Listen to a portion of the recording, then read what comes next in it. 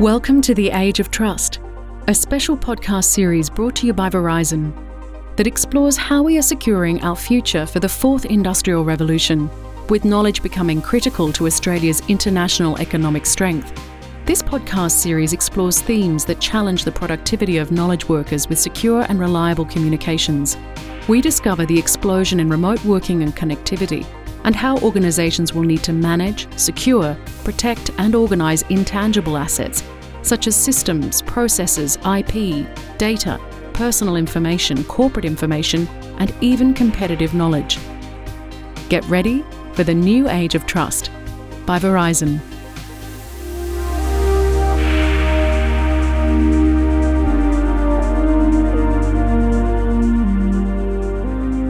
Welcome to the Age of Trust podcast. Today we're talking about the 5G boost for big industry. Whilst 5G has often been discussed in terms of talking fridges and connected consumer devices, the reality is that 5G is about to make a huge impact on some of Australia's more traditional industries. Today we're talking to Adrian Beer. Adrian is the CEO of METS Ignited, the Mining, Engineering, Technology and Services Growth Centre for the Australian Federal Government. We're also talking to Tony Harb. Tony is the Head of Solutions Architecture at ANZ for Verizon Business Group. Tony and Adrian are going to talk to us about what we can expect to see on the horizon as emerging and traditional industries come to terms with the reality of 5G and how it will continue to fast-track the digital transformation that we'll see in the Australian industry. I'd like to start, Adrian Beer, METS Ignited. Could you tell us, what does METS mean? Yeah, sure. So METS stands for the Mining, Equipment, Technology and Services sector. And METS Ignited is a government-funded, industry-led growth centre. And our role is to help expand and grow the Australian METS sector. So I'm going to come back to exactly what METS technologies look like, because that's what we're keen to talk to you a little bit today in terms of the intersection of those and 5G. Looking to you, Tony, tell me about your role and what you do with Verizon. Okay, so I head up the solution architecture practice and for Verizon in Australia, and really appreciate, Corey, you having me on board here today. So Verizon, many people know it as a large telco organisation or service provider organisation. It's about the 20th largest organisation in the world. And while it's large, it's a little bit more small, obviously, here in Australia. We tend to offer the telco or communication services. We have a big pedigree here also in offering the security services, and as well as some of what I call the advanced communication services. As a business, I operate the architecture team, which really is about working closely with customers to understand their requirements, the business outcomes they're trying to achieve, and then try to translate that into a solution that can deliver on those outcomes. So we're talking about 5G today. During COVID, have 5G slowed down or has it sped up? How have the conversations changed around what you're speaking with your customers about in terms of that planning from a solutions perspective? Look, it's interesting. We started 2020 and everyone was talking about digital transformation and what that meant. 5G was a part of it, but a lot of people sort of were dabbling with digital transformation, were in different areas of their digital transformation. COVID hit, and effectively digital transformation was no longer about looking at new revenue streams or business efficiencies. It really became a matter of survival. Becoming digital really was critical to your survival as a business. So we saw effectively an acceleration of activities around that digital transformation, and hence discussions around 5G and so forth. What I will say as well is the interesting thing is what we've seen with our customers is that, if I spoke to one customer the other day and he said, we've had to accelerate planning that we've had for like 4 years into 6 months as a result of COVID. So it's brought a lot of those projects that they thought they were going to do in a couple of years' time really to the fore. And so where people weren't thinking about some of the new technologies like how would I integrate or virtual reality or machine learning or 5G, it's really now become key to their planning for this year. So that's what we've seen as a result of the COVID impact. It's been very similar for us in the mining sector as an industry that was already well advanced in adopting remote technologies, implementing analytics, and obviously a large percentage of the mining industry is done in remote locations. Automation has been a focus for the industry for nearly 20 years. What we saw with COVID is that the last mile of automation is really being accelerated as mining companies that had partly implemented automation solutions then want to complete that process and roll out that same technology in their other operations. And the biggest opportunity for them in expanding their automation is network and connectivity. Without that, they're unable to achieve those outcomes. So it's a primary focus for the industry at the moment. A lot of conversation at the moment about sovereignty, and I think this has come up in a number of other episodes: sovereignty, capability, competitive advantage. I'd be keen to hear from both of you. Where are we seeing the bright spots in terms of capability? What role does technology play? Where's the low-hanging fruit, if you like, in terms of the next 12 months to really use technology to charge some of our traditional industries? Yeah, if I can maybe kick off, Corey, from what we're seeing in the sector in the adoption of technology today, we are seeing this rapid desire to integrate multiple separate pieces of technology across the operating environment. And we are seeing a focus on interoperability. And as a sector, we have traditionally developed a lot of technology at the end user level. And so mining operators themselves have invested a lot of money in the research sector to develop technology to improve their operating environment and their production efficiency, their social license to operate, and their sustainability. Now we are seeing that shift move to the technology sector to take the technologies that were developed in individual mining operations, productize and commercialize those technologies, make them standard and interoperable, and make them available for the rest of the market. And it's for that reason that we're seeing network connectivity, the access to cloud-based information, cloud-based systems, and the sharing of data between equipment is now the cornerstone of that acceleration of automation in our sector. I don't know if that's what you've seen, Tony, globally, but it's certainly the driver here.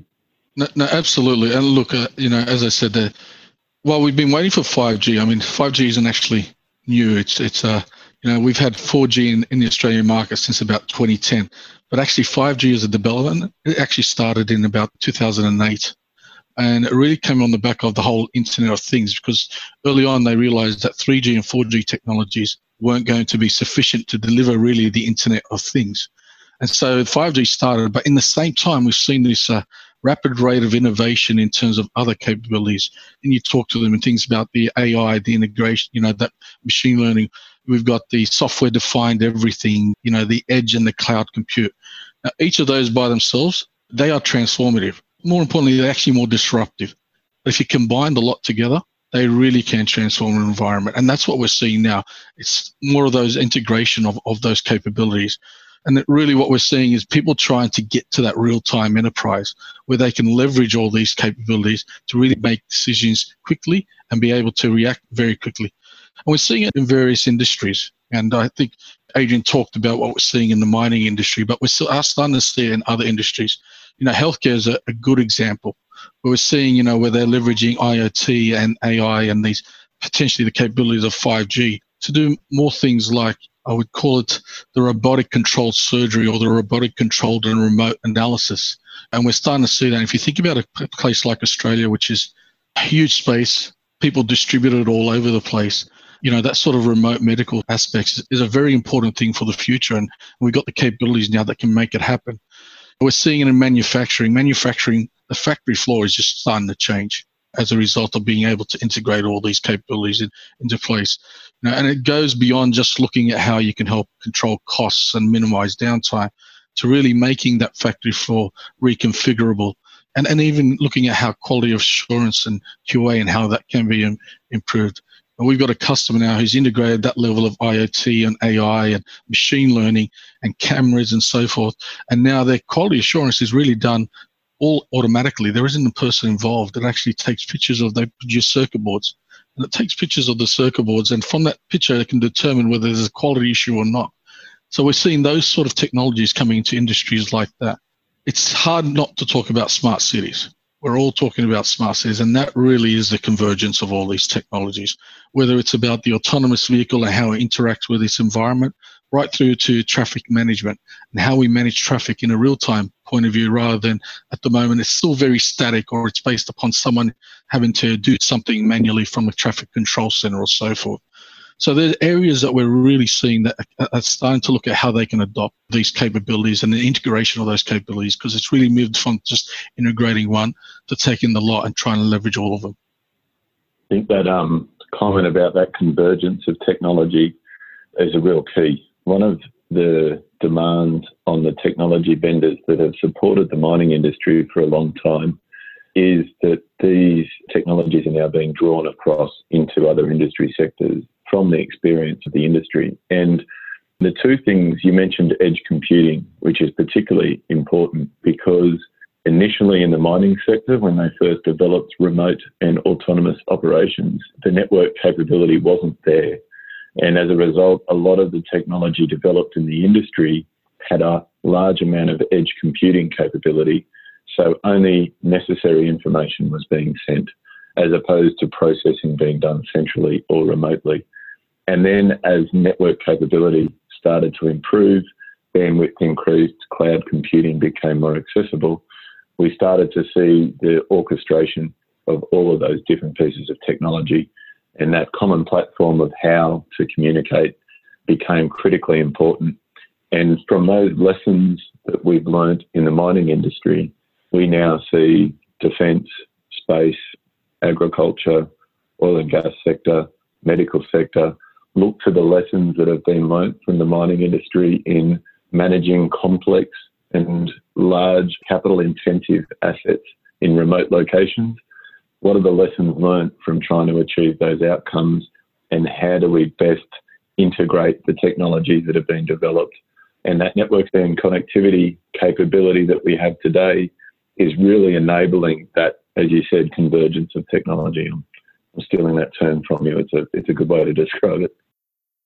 I was just going to say, I'm interested in the profile of the people in these organisations that are driving the change. There's a burst of technologies, there's lots of opportunity, the lateral application of these technologies, learning from other industries. Tony, who are the people that you're seeing really understand what the potential looks like and that are driving change within the organisations?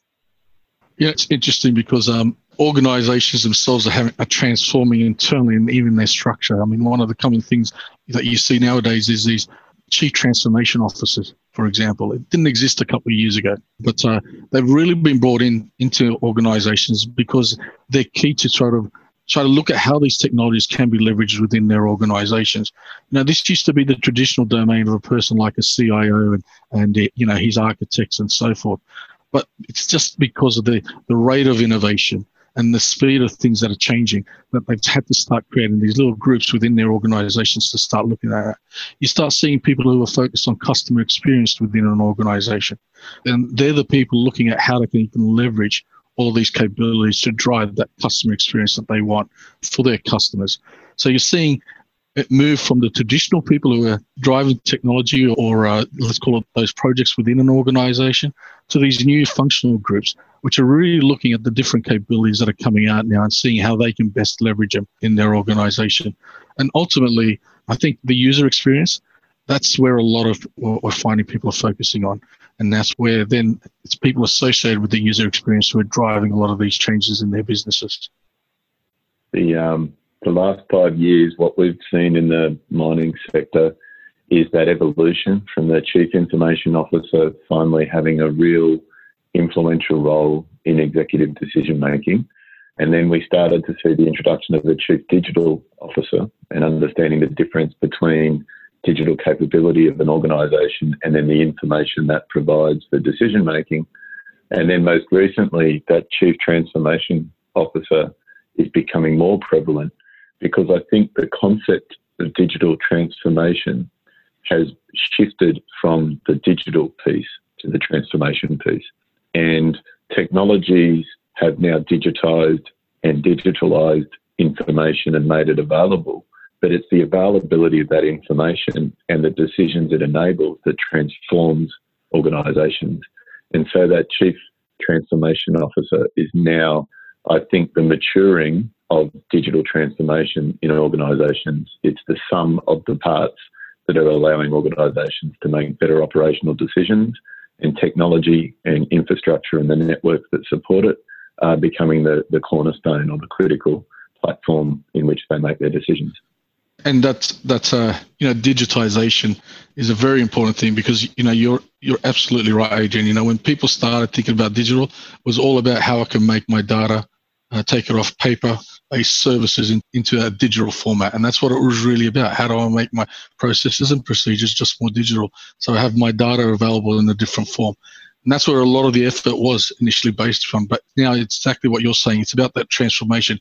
How do I use that data? Not just the data that I'm collecting, but data that I get from elsewhere. How do I integrate that into my decision making? Or how do I integrate that into where I look to operate? That's the big part of that transformation piece that's going on. And it's been underpinned by, as you said, having a strong network foundation is critical to that. While we talk about all these other technologies, if you don't have a strong network, and COVID really showed us the importance of network, I think. People realized that for a long time, sort of the network was the forgotten piece, but COVID really showed us you really need a strong, highly performing, capable network to be able to access both your services, your data, as well as your customers in a way that you've never accessed them before.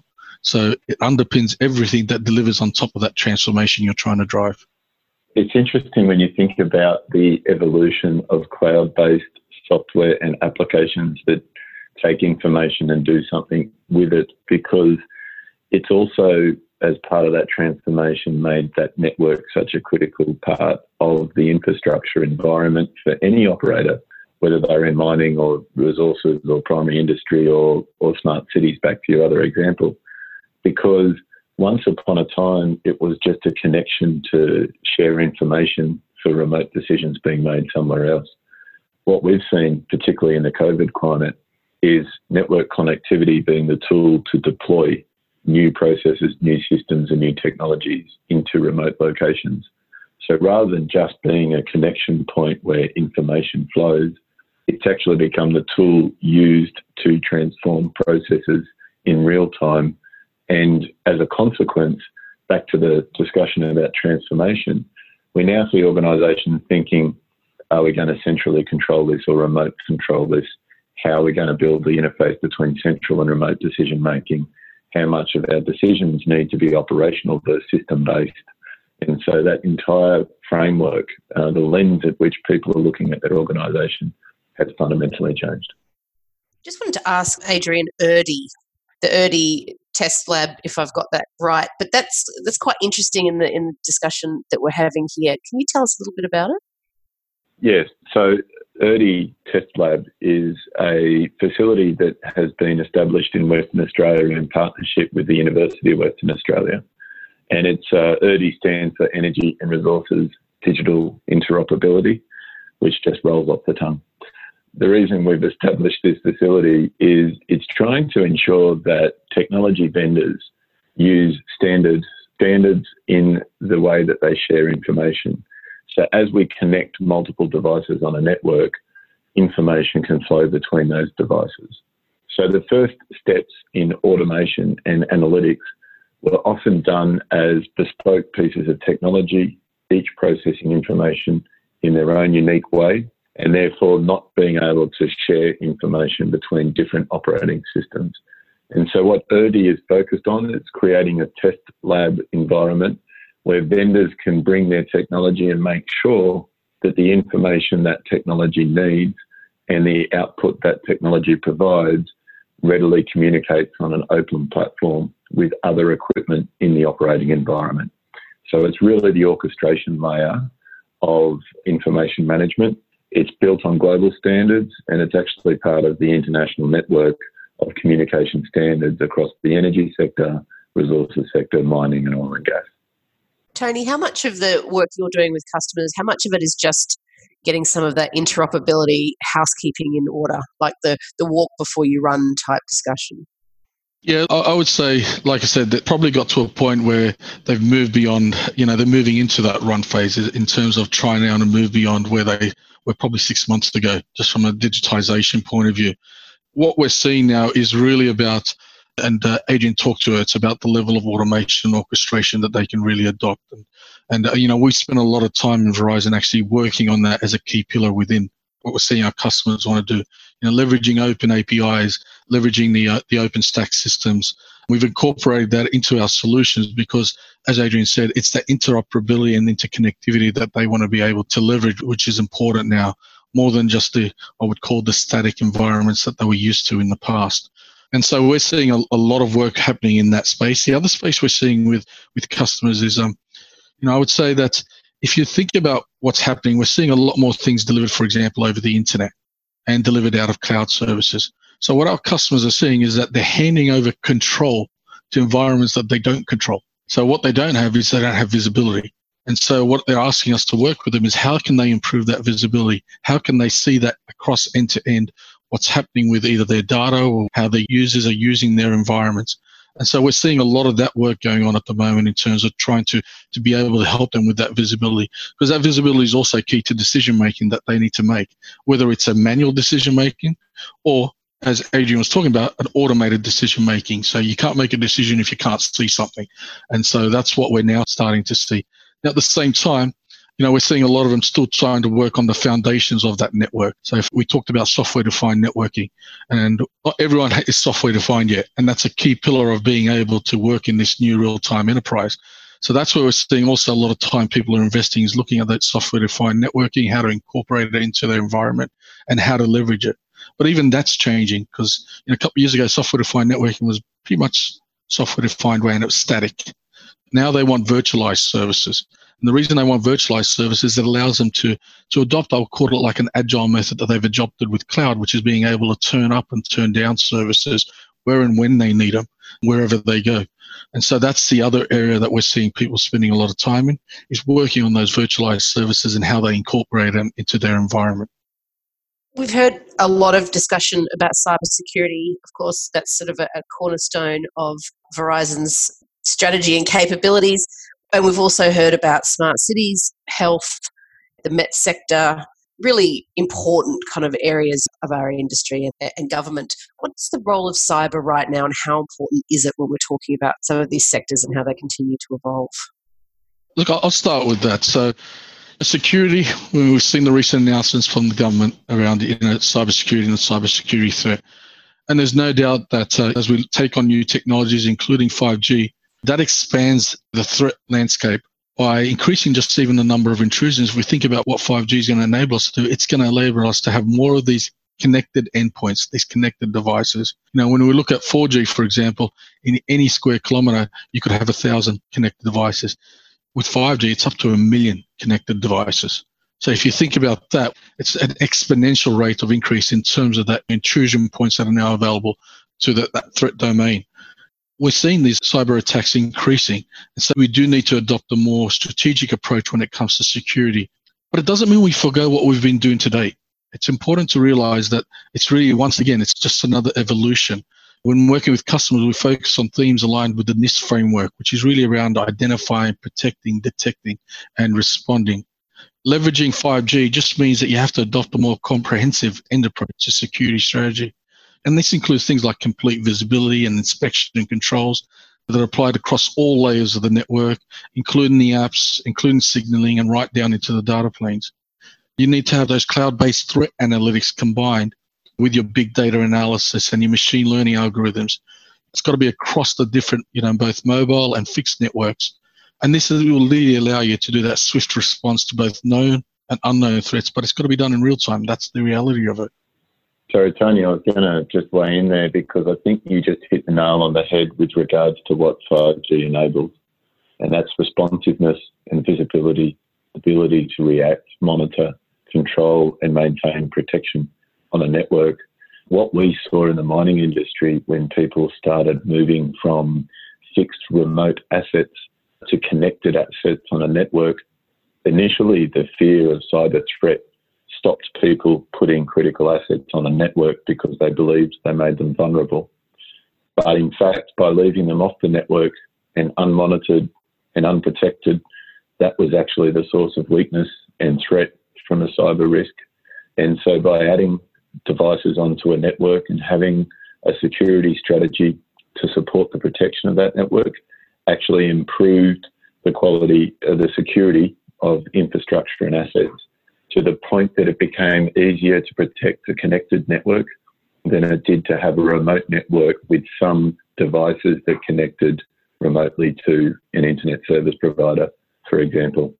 And so one of the fantastic benefits that 5G brings to the industry is far greater ability to rapidly respond with far more visibility of all of the equipment on the network in real time.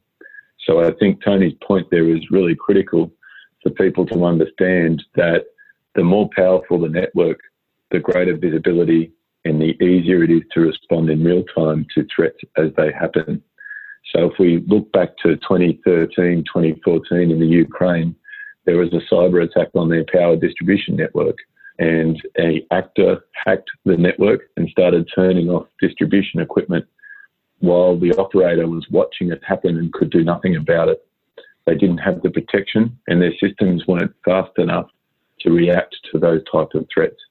Today, a 5G network would enable you to have visibility real time, to shut down those attacks and to respond as long as you've got the strategy and the security practices in place to support your network infrastructure. Yep. And look at 5G in itself, it will evolve and mature in terms of security becoming stronger. We'll see added encryption, we'll see zero trust models, we'll see identity access management changing. We'll also see additional defense at the edge of the network with technologies such as network function virtualization or the mobile edge compute. Even network slicing introduces a level of security that isn't there with traditional radio access networks today. So it's both looking at what we do today well and then building upon it. So I just want people to realize it's not about forgetting what we've done to date. 5G doesn't mean all of a sudden it's a forklift upgrade and we throw everything out that we've done to date. It is an evolution as well. We're almost out of time. Just to wrap up today, I wanted to get a sense from both of you. What is exciting on the horizon? What are the opportunities? We've had a big reset moment. We've got a lot to work with. What's the exciting stuff for both of you in the next 6 to 12 months? When I look at the industries, the various industries, I think what's exciting is the ability for every industry to tap into what's happening now in terms of that fourth industrial revolution. We talked about it for so long that it was coming. We're now seeing it happen. We're seeing it manifesting itself on the ground. And COVID, as I said, has accelerated that. And so it's to the point now where we've stopped talking about it and started enabling it in almost every single industry that they can think of. Even if you think about education, look at what we've had to do with education just over the last couple of months of COVID. This may also become the norm for us in the way that education is done in the future. And it's leveraging the capabilities that new technologies are being able to adopt. And so watching that manifest itself in almost every single industry, as a person who works in the technology space, that is exciting for me. And the other interesting thing is then watching our governments also have to keep pace and adopt that, whether it comes to the way we do our cities, to the way they operate within each of their departments and their agencies, I think is also exciting because they've realized that COVID has driven also the need for them to be more modern, and modern means to be digitized. Digitized means to be part of the fourth industrial revolution. Yeah, that's a really key point, Tony. I think when Mets Ignited did a report in 2018 to help industry and the government understand the transformation that happens as a result of automation in technology. And we highlighted in that report 3 areas around automation maturity. The present time, 2018, where individual devices have been enabled and networked, but the interoperability wasn't there. And then we forecast it by 2025, really seeing connected, digitized pieces of equipment in a standard platform with the network capability to enable that to happen. And 2030, really seeing the integrated value chain as the future direction of industry. Your point about COVID is so true because the 2025 timeline that we forecast in that report is happening today. COVID has brought that forward because people now understand how critical it is to get their networks connected and interconnected to get their security robust. The types of activities that can be delivered today remotely and the type of skills you need to support that capability, plus the future skills that your organisations will need to be able to achieve those outcomes. So we're now seeing this rapid acceleration, adoption of technology, embracing these new technologies, and then thinking about what the future organisational model looks like, including what skills do I need for the future, what training do my staff need today, because we actually saw an increase in jobs. One of the other interesting parts about the conversation of network device and automation is people think it's going to eliminate positions from industry. We actually found quite the opposite. It increases the number of roles, and not only does it increase it, it actually provides significant opportunities in some of our regional and remote centres that haven't had the ability to access some of the network and infrastructure that the big cities have had. And so certainly from the Alpha Beta report that we did in 2018, that's on our website, we see the 2025 outcomes that were forecast from that report being rapidly accelerated as a response to the COVID pandemic. So it's a great opportunity for technology to be adopted and embraced. And Adrian, you talked about technology, and you're absolutely right about the other 2 points, which are really about, for any transformation, it's not just about the technology or the solutions, it's also about people and processes. And you talked greatly to the fact that from a people point of view, we're looking at new skills and looking at how we have to retrain our people that we've got, looking at potentially what skills we hire into our organisation, or the people, what skills they have to come with now when we're looking for new people in our organisation. And then naturally, processes are a big part of it. How we operate is changing, and the organisations are really looking at even that aspect of it, and they have to if they really want to adopt the full benefits of what's coming through. So process and then operating models, how they're operating today. I mean, we've seen COVID driving a lot of the changes in how organisations are operating today. That's just going to continue over the next 12 months. I'd just like to say thank you to both of you. Adrian Beer, CEO of Mets Ignited, Tony Harb, Head of Solutions Architects at Verizon Business Group. Thank you for a great discussion today. There's a lot to look forward to, and look forward to keeping in touch. Thank you very much, Corey. Thank you. Thank you, Corey. Thank you, Adrian.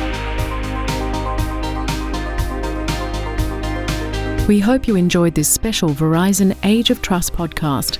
For more, keep tuning in to Innovation Oz podcast or go to verizon.com.